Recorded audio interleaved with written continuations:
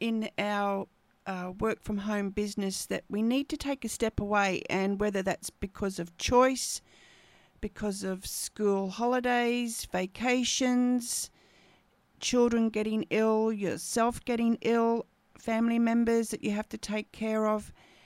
And what do you do during these times when you know that you've got a business to keep running? Sure, there are some easy ways to hand it over to somebody else to look after that aren't all that cost effective. They will cost you money, but there are other things that you can do to keep your business thriving while you have to take a step back from it. And in today's episode, I just want to be talking about some of those ways, and one in particular that I find is the most easy way to keep your business thriving while you have to take a step back from it. So let's go to today's episode of Making It Like a Mother.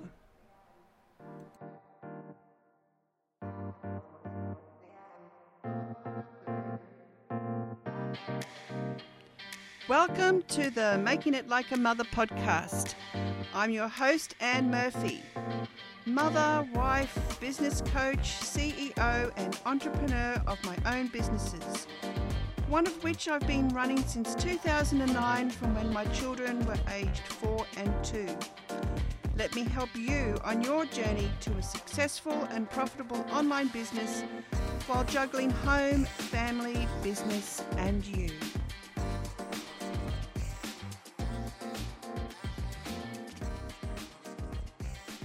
Hello and welcome to another episode of Making It Like a Mother. Thanks very much for being here.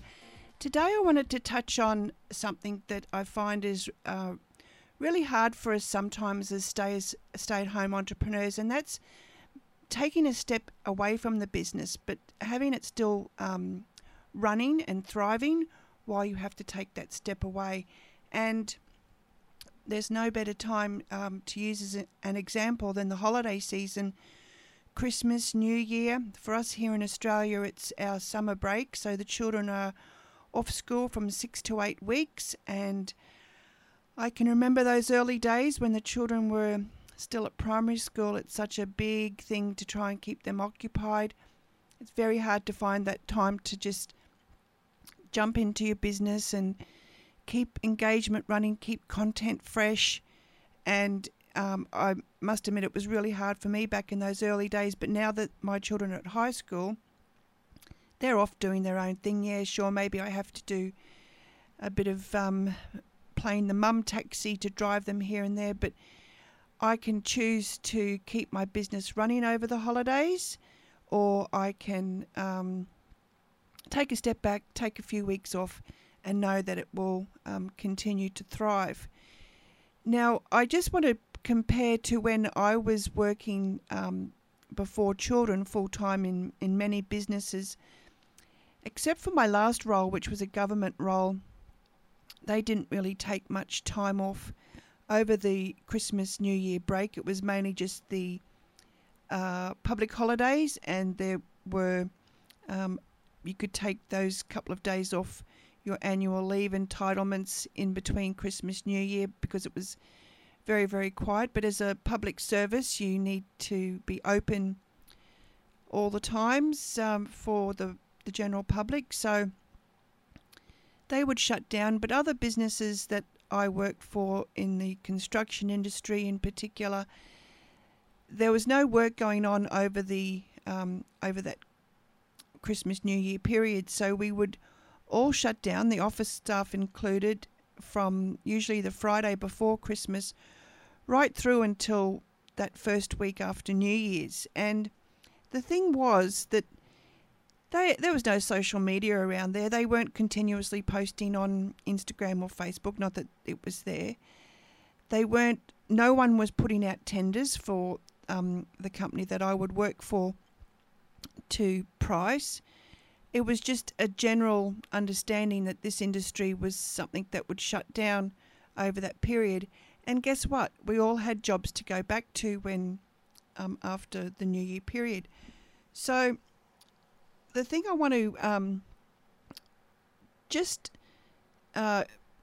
tell you is that it's okay to take a break from your business, even if you do nothing at all. If you do notice a drop in your statistics on your Instagram account or Facebook pages or your website, it's okay. People who follow you and love your content will be there when you come back, so don't ever worry about that. There is, of course, a way to keep your business thriving, and that is to hand it over to somebody else. Having an online business manager or a virtual assistant who understands your business, who's trained up in your messaging and how you brand yourself and how you write. They could you could easily pay them to keep it running, and you can take the entire time off, knowing that content is still being produced.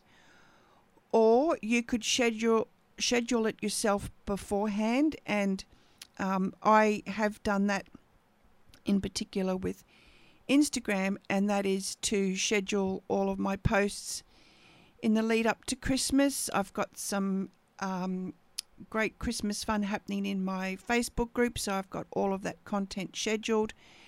And I must admit, I'm a pretty fast typist and I'm pretty proficient at what I do, so it doesn't really take me long, and I have a very clear content plan so that I know exactly what I'll be posting when. So I've made that easy for myself. So if nothing else, when you're ready to go back to business in 2021 or in the new year, definitely create a content plan based on your business, and you'll know exactly what you need to what content you need to create all the time.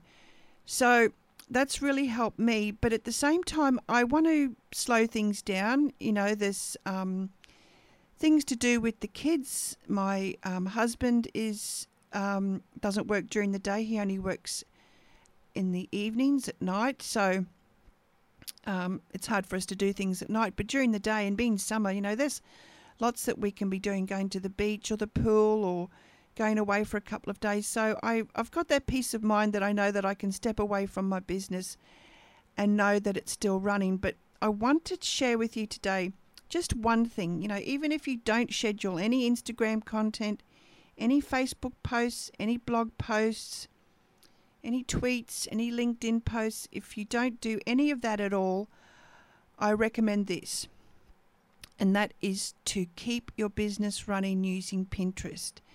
Now, if I haven't told you before, I started using Pinterest, being very OCD about the way I store all of my information and my filing systems online and offline, and I'm talking about 10 years ago when Internet Explorer, you would find an article that you wanted to save, and you really only had your favorites on Internet Explorer to save all of those great posts that you wanted to refer back to sometimes. And sometimes I'd find recipes, sometimes I'd find craft projects I wanted to do with the children, sometimes I'd find some self-help articles or whatever it was, and I would save them to my favorites in Internet Explorer. And these folders were getting pretty full, and up came Pinterest, and I thought, wow, this is just perfect for someone like me, that I can save all of these ideas that I was finding on the internet into what are called boards. So I would save it to my crafting board, my recipe board, my self-help board, places I wanted to visit board, all these different boards that I had created. And when I started my own blog, Domesplicity, 12 years ago, I also pinned similar content that I was producing, all of my recipes, all of my craft projects, all of the articles that I created on my own website. And the traffic came in droves from Pinterest. This was 10 years ago, and it still happens today, like nothing has changed. Well, it has changed. Pinterest has changed in the last 6 months. It's not like it used to be. They've changed the algorithm slightly, but I've adjusted and still using it to my advantage to pin my content, pin other people's content to my to the Pinterest boards on my account. The thing is with Pinterest, and I find that Instagram and Facebook are very good at creating their own help, I guess. Facebook Blueprint is an excellent resource if you want to learn Facebook for free. Instagram's a little bit iffy. It tells you, if you head to the Instagram website, it'll tell you the basics. But when it comes to really understanding your niche and how to attract your target market on Instagram, there's no one size fits all. Well, it is a one size fits all tutorial on their website, but there's nothing really specific. Where Pinterest, on the other hand, will tell you exactly what's trending. They have a feature in the analytics called Trends, and they will tell you exactly what is trending, and you can type in any word. So whatever your niche is, if you're a blogger who blogs about family or relationships, a food blogger, a mummy blogger, if you're a business, an entrepreneur, if you're a writer and you write books, if you have a podcast, I'm talking about anything. I'm talking about musicians, beauticians, makeup artists. Just name any niche. Please get in touch if you have an online business. Just email me anytime and I'll be able to help you. But any niche can be successful on Pinterest, and I've proved that many times with my clients that I've coached over these last 18 months. And with this trending feature, you would just type in a keyword into the search bar or just check what's trending. And at the moment, you could imagine anything to do with Christmas is trending. So that's what people are searching for.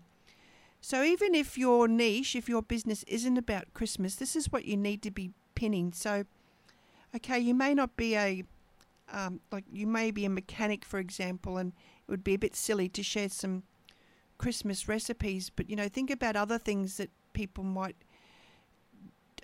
like to see about Christmas content that relates to your business. If you were a mechanic or a car dealership or something, the best Christmas gifts for car lovers. And, I'm sure that there's millions of posts about that.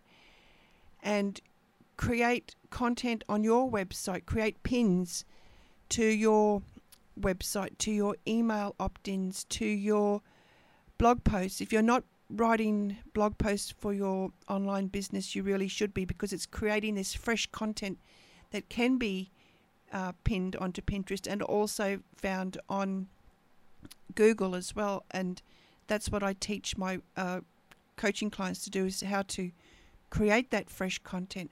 And before I go on, I've seen a lot of people say online that they don't have time for another social media system to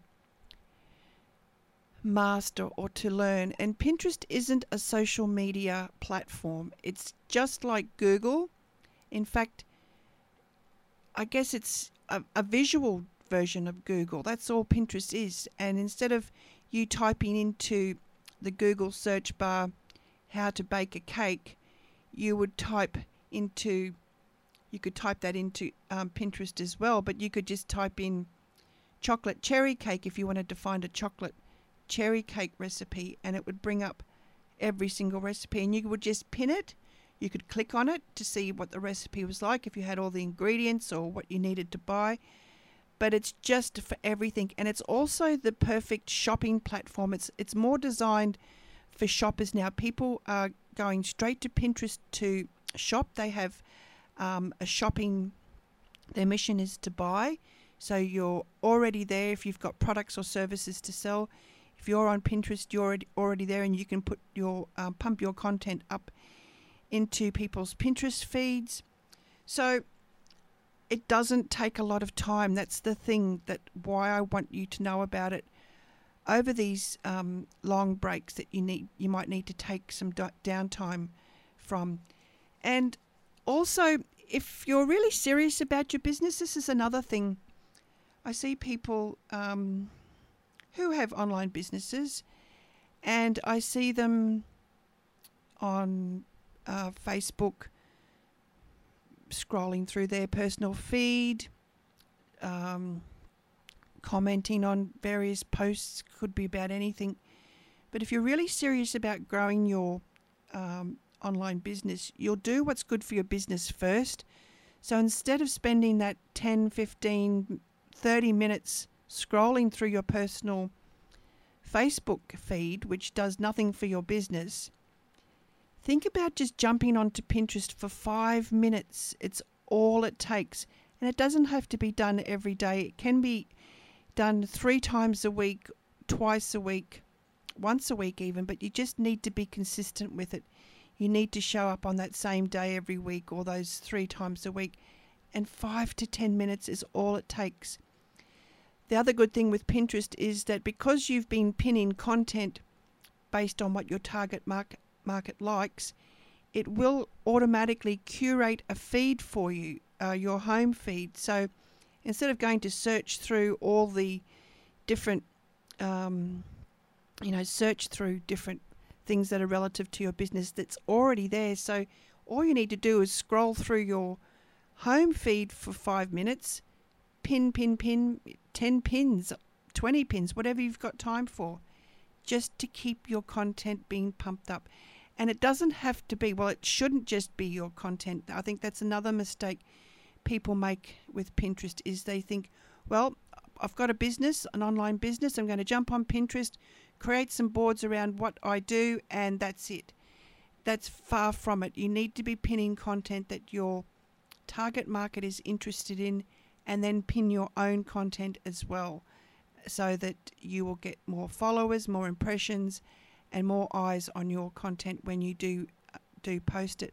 I used to tell my clients that a general rule was 8 of other people's pins to 2 of yours, but I don't think that's relevant now. I think with the latest changes to Pinterest, they don't favour that you share other people's content, because I've had success now where I might do 10 of my own pins of content to my website to, say, 5 of other people's pins, and it hasn't really made any difference. Where up until 6 months ago, for years, it was always they favoured that you pinned other people's content.